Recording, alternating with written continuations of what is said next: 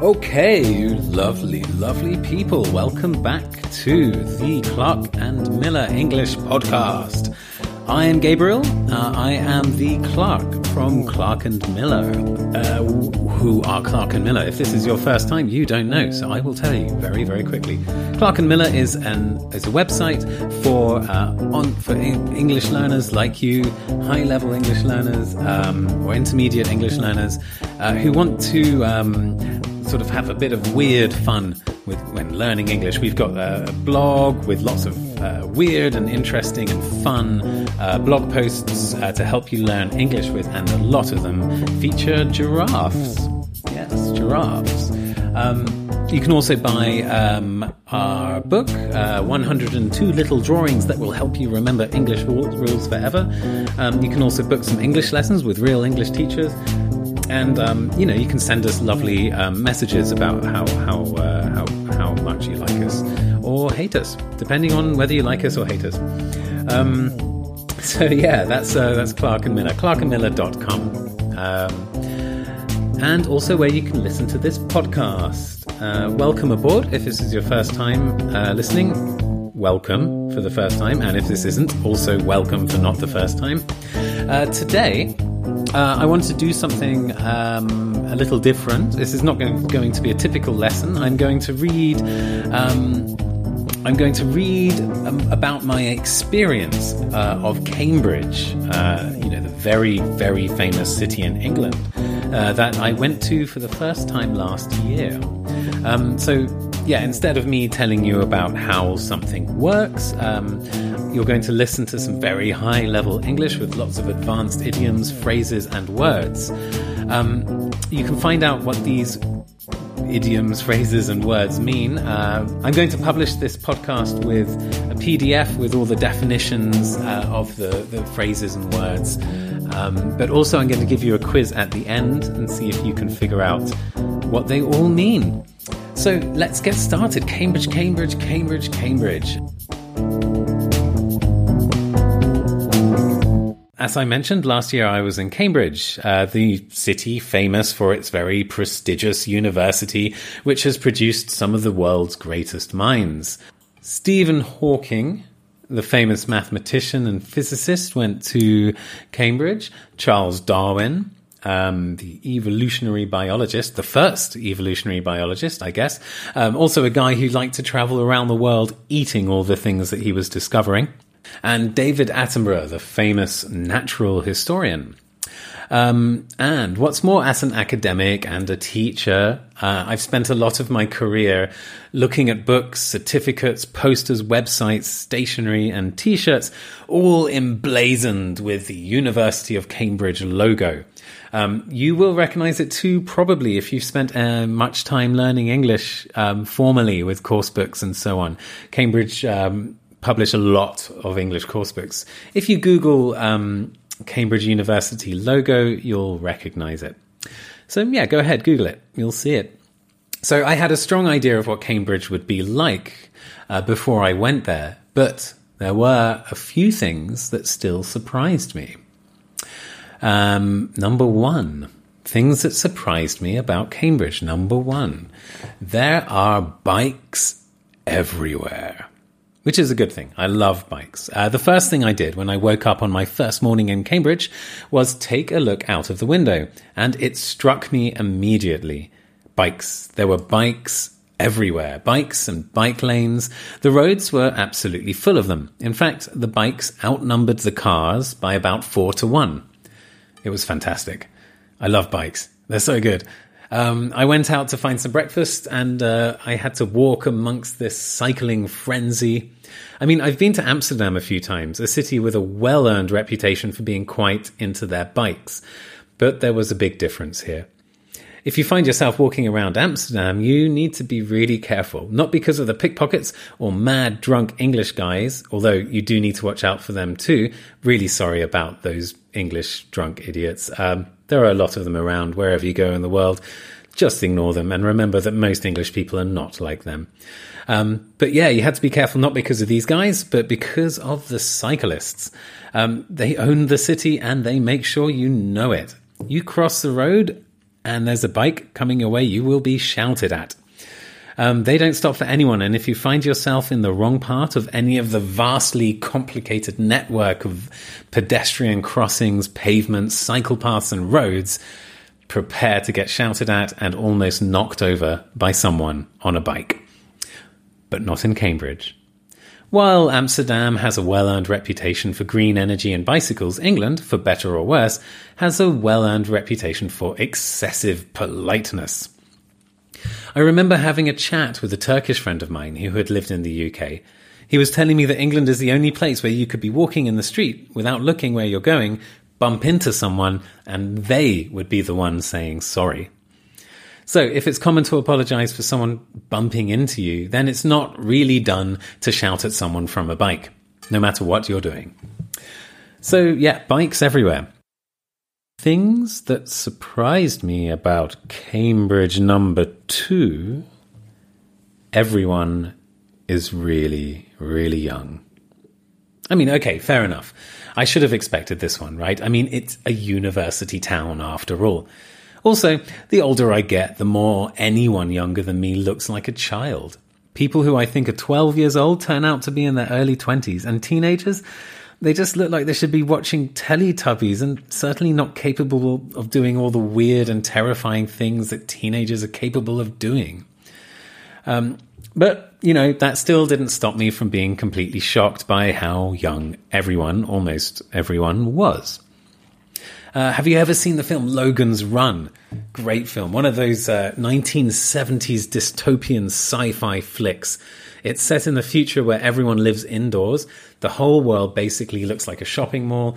And what's more, once you reach the age of 30, you have to die in a bizarre ceremony that involves wearing a cool mask and flying into the air. Except that they don't call it death. In this reality, it's called renewal. And what this means is that everyone in the future, at least according to Logan's Run, is under 30 years old. It's seriously weird. Go and YouTube it if you dare. It's a fantastic 70s film. They really don't make films like they did in the 70s. But yeah, Logan's Run, everyone's under 30. And that's what Cambridge feels like, minus the weird masks and the flying. Well, not so many weird masks, and definitely no flying, not that I saw. But really, everyone was young. There was a bright side to it, though. I was called Sir several times. So, yeah, that was nice. Things that surprised me about Cambridge, number 3. There are independent shops everywhere. I mentioned before in some of my blog posts, especially the ones about British English signs, about how institutionalized the UK is and how the high streets are dominated by chain stores and brand names, leaving no space for the little guy. This is a general trend in the UK, and you'll be lucky to find a high street in the country with at least half of the stores independently owned, except in Cambridge. I was impressed. Some parts of the city seem to consist entirely of independent shops. There was a shopping mall area, but that was nicely tucked away from the picturesque streets of the older town. I guess it's a strong indicator of how wealthy the city is. Independent shops are usually pushed out by their fierce multinational competitors in other cities.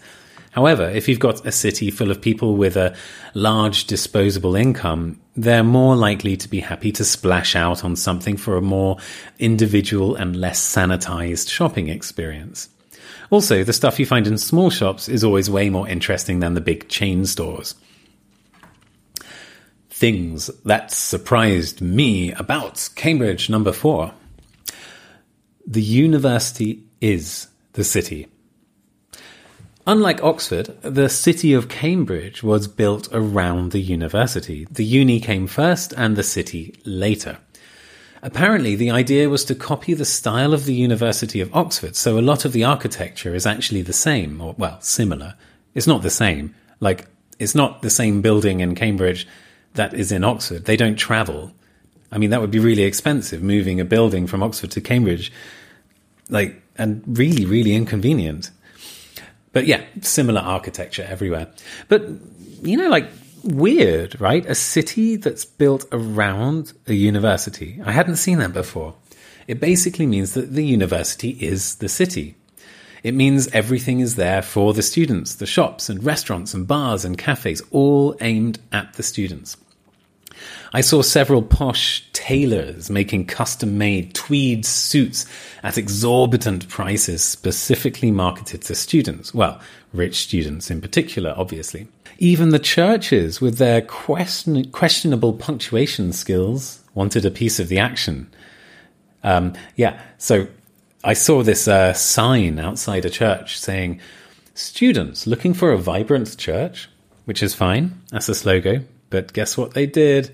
They did what we call an apostrophe crime. So students looking for a vibrant church, there should there or should there not be an apostrophe in students? Is it student apostrophe S or is it students looking for a vibrant church? Well, the answer is there shouldn't be an apostrophe, but this church, the sign outside this church had an apostrophe, which I thought was quite amusing. But yeah, even the churches are targeting towards the students. Things that surprised me about Cambridge number 5. Power in the making. Oh, that sounded kind of Games of Thrones vibe, didn't it? I haven't seen Games of Thrones, but I'd imagine they speak power in the making. Maybe like that. Anyway, number 5, power in the making. When I was in Cambridge, I spent some time with an old school friend who's now a lecturer at the university. I also met one of his protégés, a go-getting, ambitious young woman. Normally, because I'm kind of a smart guy, I know what you're thinking, but I kind of am. At least I like to think I am. But yeah, because I'm kind of a smart guy, I feel quite comfortable in intellectual company, talking about, the big subjects and pondering the deeper meaning of things. I enjoy it. It's fun. But then, I like talking about bands and, TV and Netflix too. But yeah, with this person, I simply couldn't keep up. She was thinking and talking at about 1,000,000 miles an hour, covering lots of territory in a small period of time. So I just listened, and I was just sitting there thinking about rabbits and coffee. And she was saying stuff like, ontologically speaking, what you do when you teach in that style is similar to the ancient Mayans and the modern Bauhaus movement approach their work. You see it these days with the fishing industry too. What's your opinion on didacticism? I just looked and had another sip of beer because all this took place in a pub and just thought more about rabbits. But it wasn't just her. I spent a lot of my time walking around town among the young and intelligent, eavesdropping on their conversations. I was struck by how confident and smart everyone was. Everyone seemed so sure of themselves. And what's more, I realized these were some of the world's future leaders. In fact, about 25%, a quarter of Britain's prime ministers went to Cambridge. I was surprised to discover that more went to Oxford and that Winston Churchill didn't even go to university at all. And who would have thought that?